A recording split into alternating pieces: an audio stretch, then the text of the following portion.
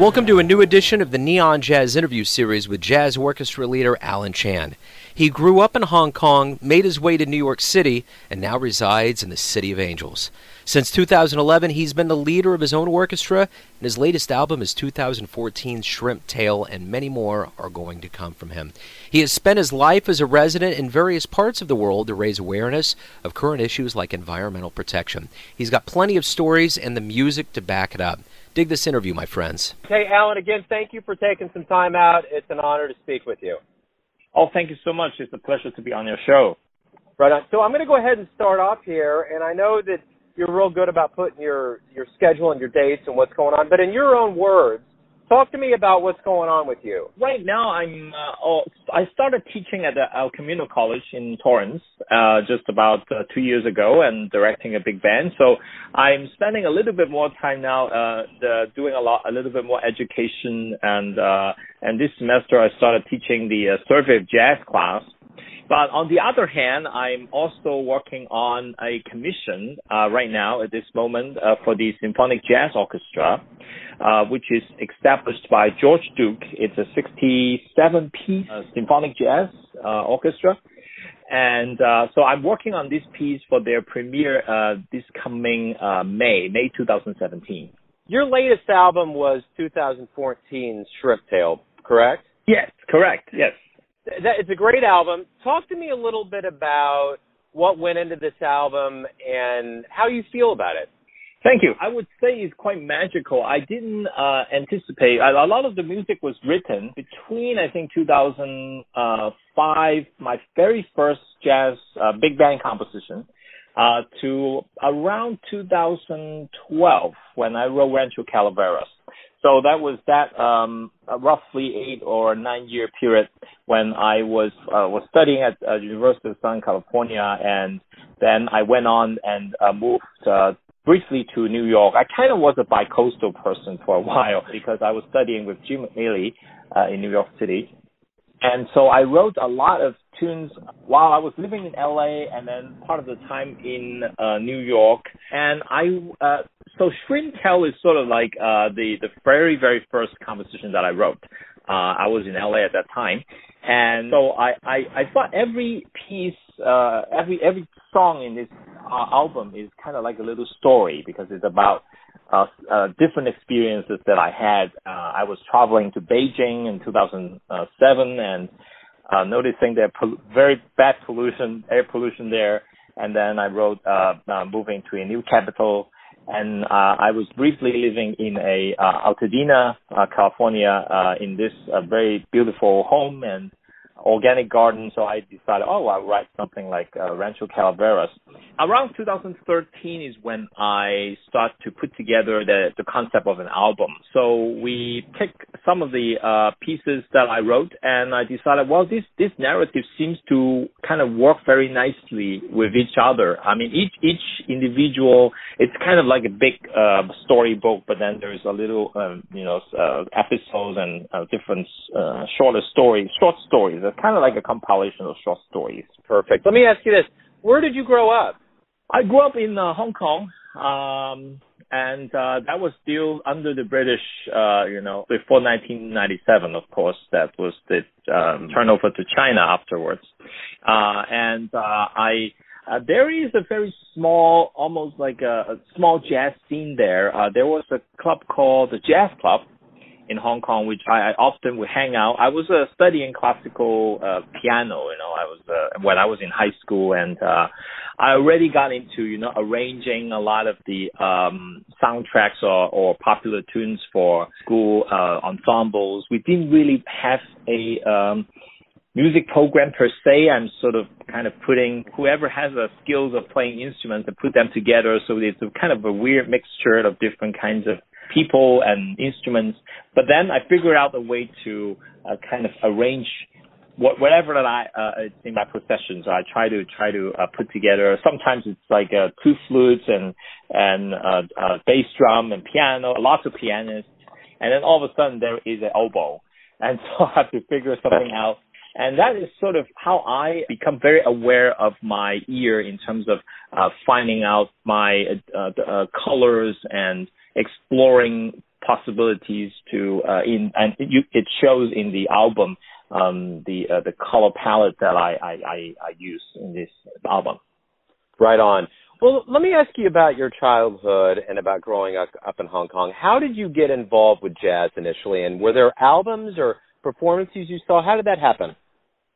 It was a very different time. It was in the 90s. So I grew up in the 90s, and we were exposed to mostly in hanging out in record stores. It was like we have a couple of major brand names like Tower Records and HMV, and I think we even have a Virgin Mega store at one point. And so there is always the classical session, and they combine usually the classical and jazz together.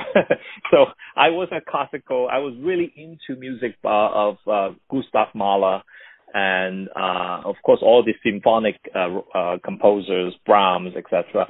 And then I would pass by all these jazz CDs. I'm always curious about them, and so I started listening to just basically compilations of different classics. Duke Ellington, Louis Armstrong, and then the newer ones like Weather Report, etc.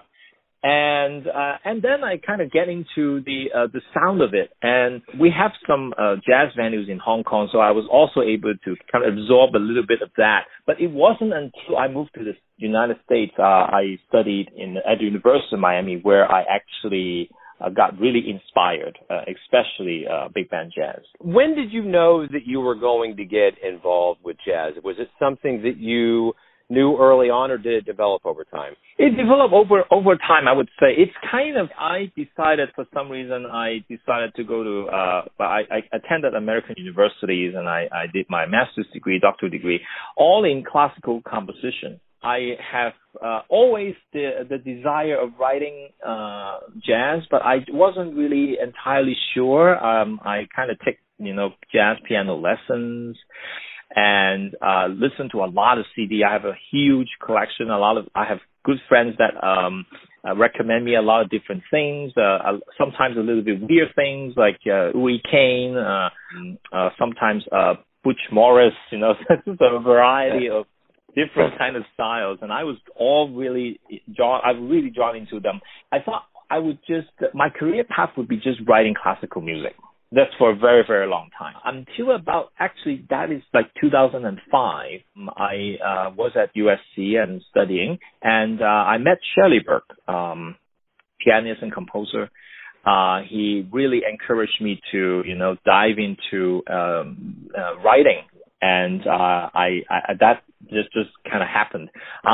When I was in the University of Miami, I listened to, it's one of the best jazz programs in the country. I listened to a lot of big band jazz. And I also took a year, of jazz arranging there. So that also kind of started that seed a little bit, and it just gradually grows. And 2005 was the year that all just came to life. But what was it about arranging? The piano is kind of a solitary, to a good degree, instrument. Mm-hmm. But you wanted to get involved with the big band and the arranging. I mean, that's a pretty big undertaking. What was so alluring about that for you? I listened to a lot of, big band albums. I feel that there's a lot of potential in big band. Although we would think jazz big band is kind of a thing of the past. It's not really fashionable. It's too expensive. It's too...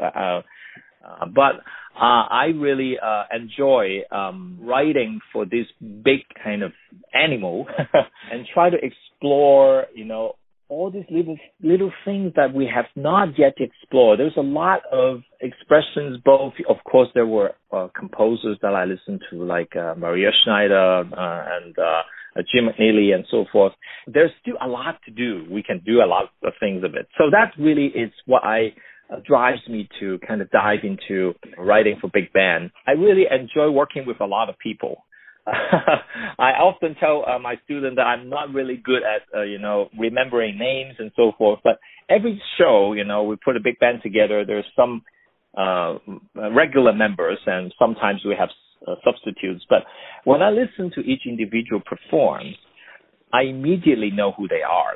I finally have a context and connect with many musicians all at the same time. So it was really, to me, it's a joy. So the orchestra comes together in 2011. Talk to me about the beginnings and the evolution to today. As you know, I was in New York a lot at that time. I was attending the BMI Jazz Composers Workshop, and that usually takes me usually about 2 or 3 weeks, and every other month that I would basically travel to New York. And I was just freelancers and doing a lot of copying jobs, etc. I decided maybe I would start something in LA because I do have a lot of friends who is in the big band scene. I attended, I talked to a few people and said, well, yes, let's do it. And I curate a concert series at a church in West LA, and that's where we find our first venue is to do it there. We have a kind of a boutique concert series. And so we put the band together in May 2011 and kind of test it out and see what happens. And that's how we began. Over time, you have done some work for motion pictures and TV shows, and you guys have had a lot of action. Talk to me a little bit about the projects you've worked on. There are, of course, independent films that I have done when I was mostly around the time when I was at USC. And then right now, I am mostly doing, of course, focusing on my big band and working and collaborating with soloists, especially I started a project called Camel Walk just this year, and potentially also with a Chinese lute player, Ming Xiaofen, in New York City. I am always interested in, of course, collaborating with film makers as well as poets. I would have to say I actually have done a lot more collaboration with artists than, say, in the movie industry. I really interested in, of course, the inspiration coming from poetry and literature.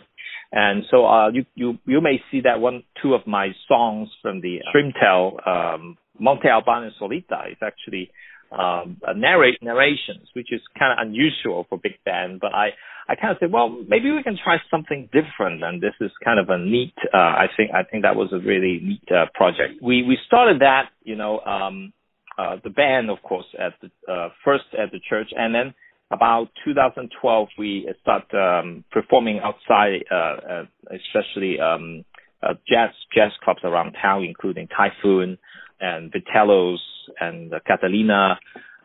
It's very sad that actually Typhoon just closed their doors this week. So it's a great loss to the big band scene, but I think we're very thankful to the people who have been supporting my music in the last couple of years. So let me ask you this. You've been a resident around the world in various areas, and you like to raise the awareness for issues like environmental protection. Talk to me about where you've lived and what has made you want to be environmentally conscious. I lived in Los Angeles. I kind of slowly, of course, learning about climate change and all that through the media, but also I have friends, particularly this friend who actually the owner of Rancho Calaveras. He has a solar service company, and so he put on panels and provide, electricity and hot water, etc. And I'm learning a lot more about that part, how to, conserve energy. I have to say I'm still driving my very, very old Camry at the moment, but I'm really interested to, move to perhaps an electric vehicle in the future.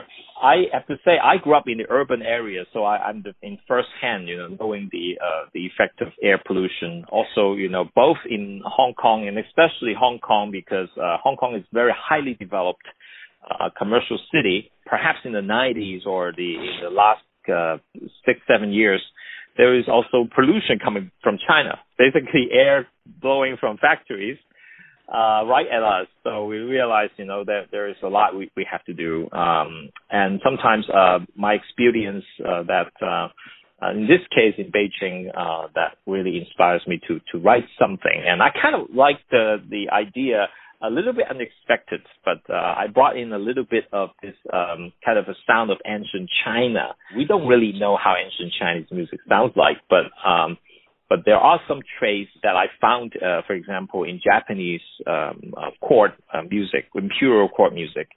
that so you hear that really shimmering sound from the piccolo and flute, and the kind of these two melodies kind of echoing each other. This is a very to me sounded very ancient. So I felt like I kind of juxtaposed that idea with something really bombastic, groove-based big band jazz, and so that's how the tune was put together.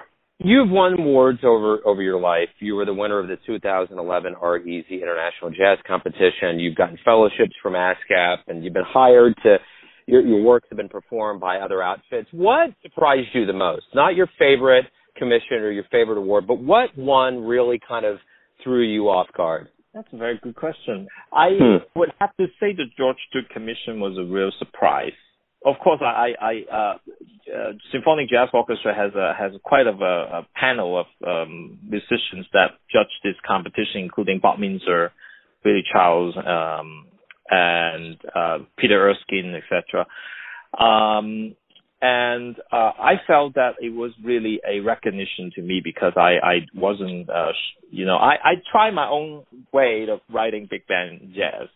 I wasn't really sure how other people feel about it, but when I was given this commission, I was really happy that what I've been trying to do was really was recognized by the judges.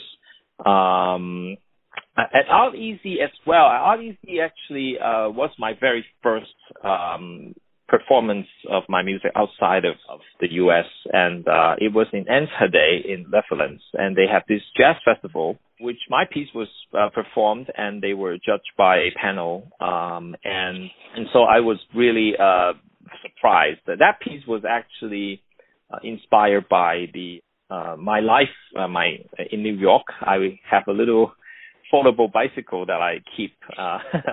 So I've been, while I was living in New York, I really take advantage of the bicycle. So you hear that clicking sound, ticka, ticka, ticka, ticka in the piece, and that's really is from the bicycle sound. And have a little bit of a positive tone. And I think the audience also really liked the piece. And so I was really thrilled that I received that award. Right on. Well, speaking of getting around, you have roots here in Kansas City. Talk to me about your time at UMKC, Bobby Watson, and kind of your recollection of your time in Kansas City. Yeah, it's I actually came and studied. That was my master's degree, and I also have to say I did a lot of things that I did not expect that I would be doing. Of course, I studied with Chen Yi. She is the Chinese-American composer. At that time, I was really trying to see what I can do as a composer, maybe bringing in different cultures together in my music. And so I decided to come and study. And I have no idea. I ended up, of course, exploring a lot of exciting things happening in that time in Kansas City, including attending my first burlesque show, which is in 2000. I think it was 2004. And that was just not what we think about burlesque being street teasing, but actually it was a very, very artsy kind of form of burlesque at that time. A lot of the cultural fashion designers and artists came to this one-time show in I think it was Kansas City, Kansas, just right at the border state line. Yeah. Not far from the industrial district. And I was just eyed open to see, how creative we can get. I mean, there's humor, there is gypsies, but there was also fashions and a lot of interesting little skits and stories. And I also studied gamelan, Balinese gamelan music while I was in Kansas City.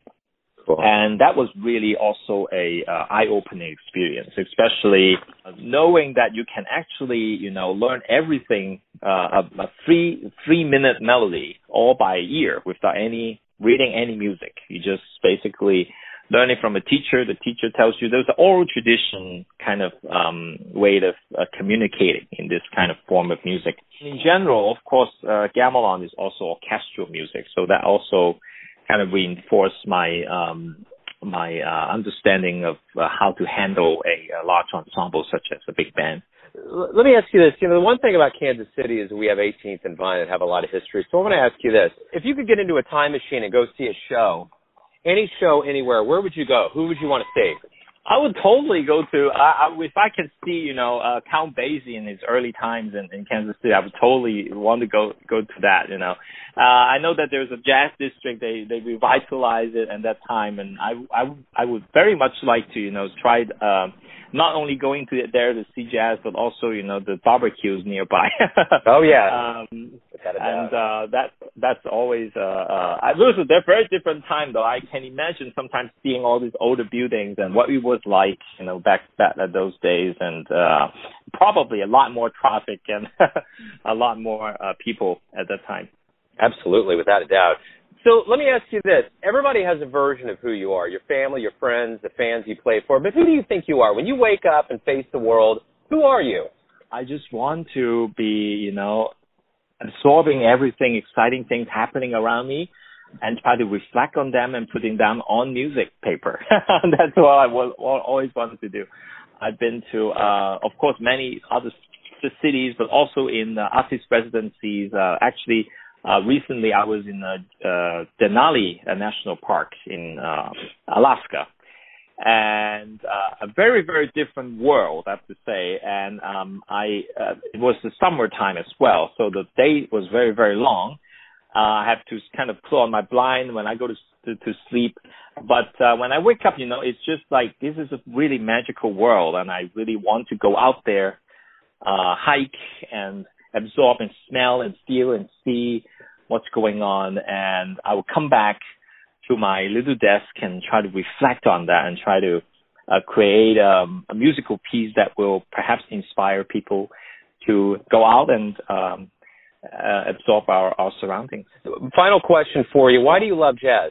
It is the freedom. Really, that's the very first thing. I think the freedom, the boldness, the hope, and also is just it brings in a lot of people together. You think about jazz, the evolution of jazz, it's always been absorbing a lot of different cultures, Latin jazz, Brazilian jazz, even European now really dig into jazz, and Japanese. And I think very soon China will be one of those places we'll see a lot of growth in people wanting to listen and yearning for this form, because, it's really shows, the freedom of expression through improvisation, but also just how diverse and how difficult to define what jazz is, as you know.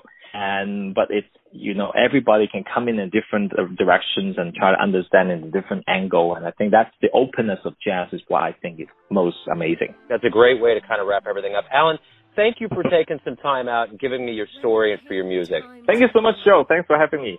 Thanks for listening and tuning in to yet another Neon Jazz interview, where we give you a bit of insight into the finest players in New York, Kansas City, LA, and spots all over the world, giving fans all that jazz. And thanks to Alan for his time and his stories.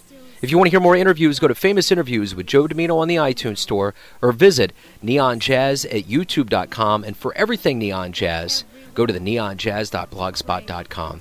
Until next time, enjoy the jazz, my friends.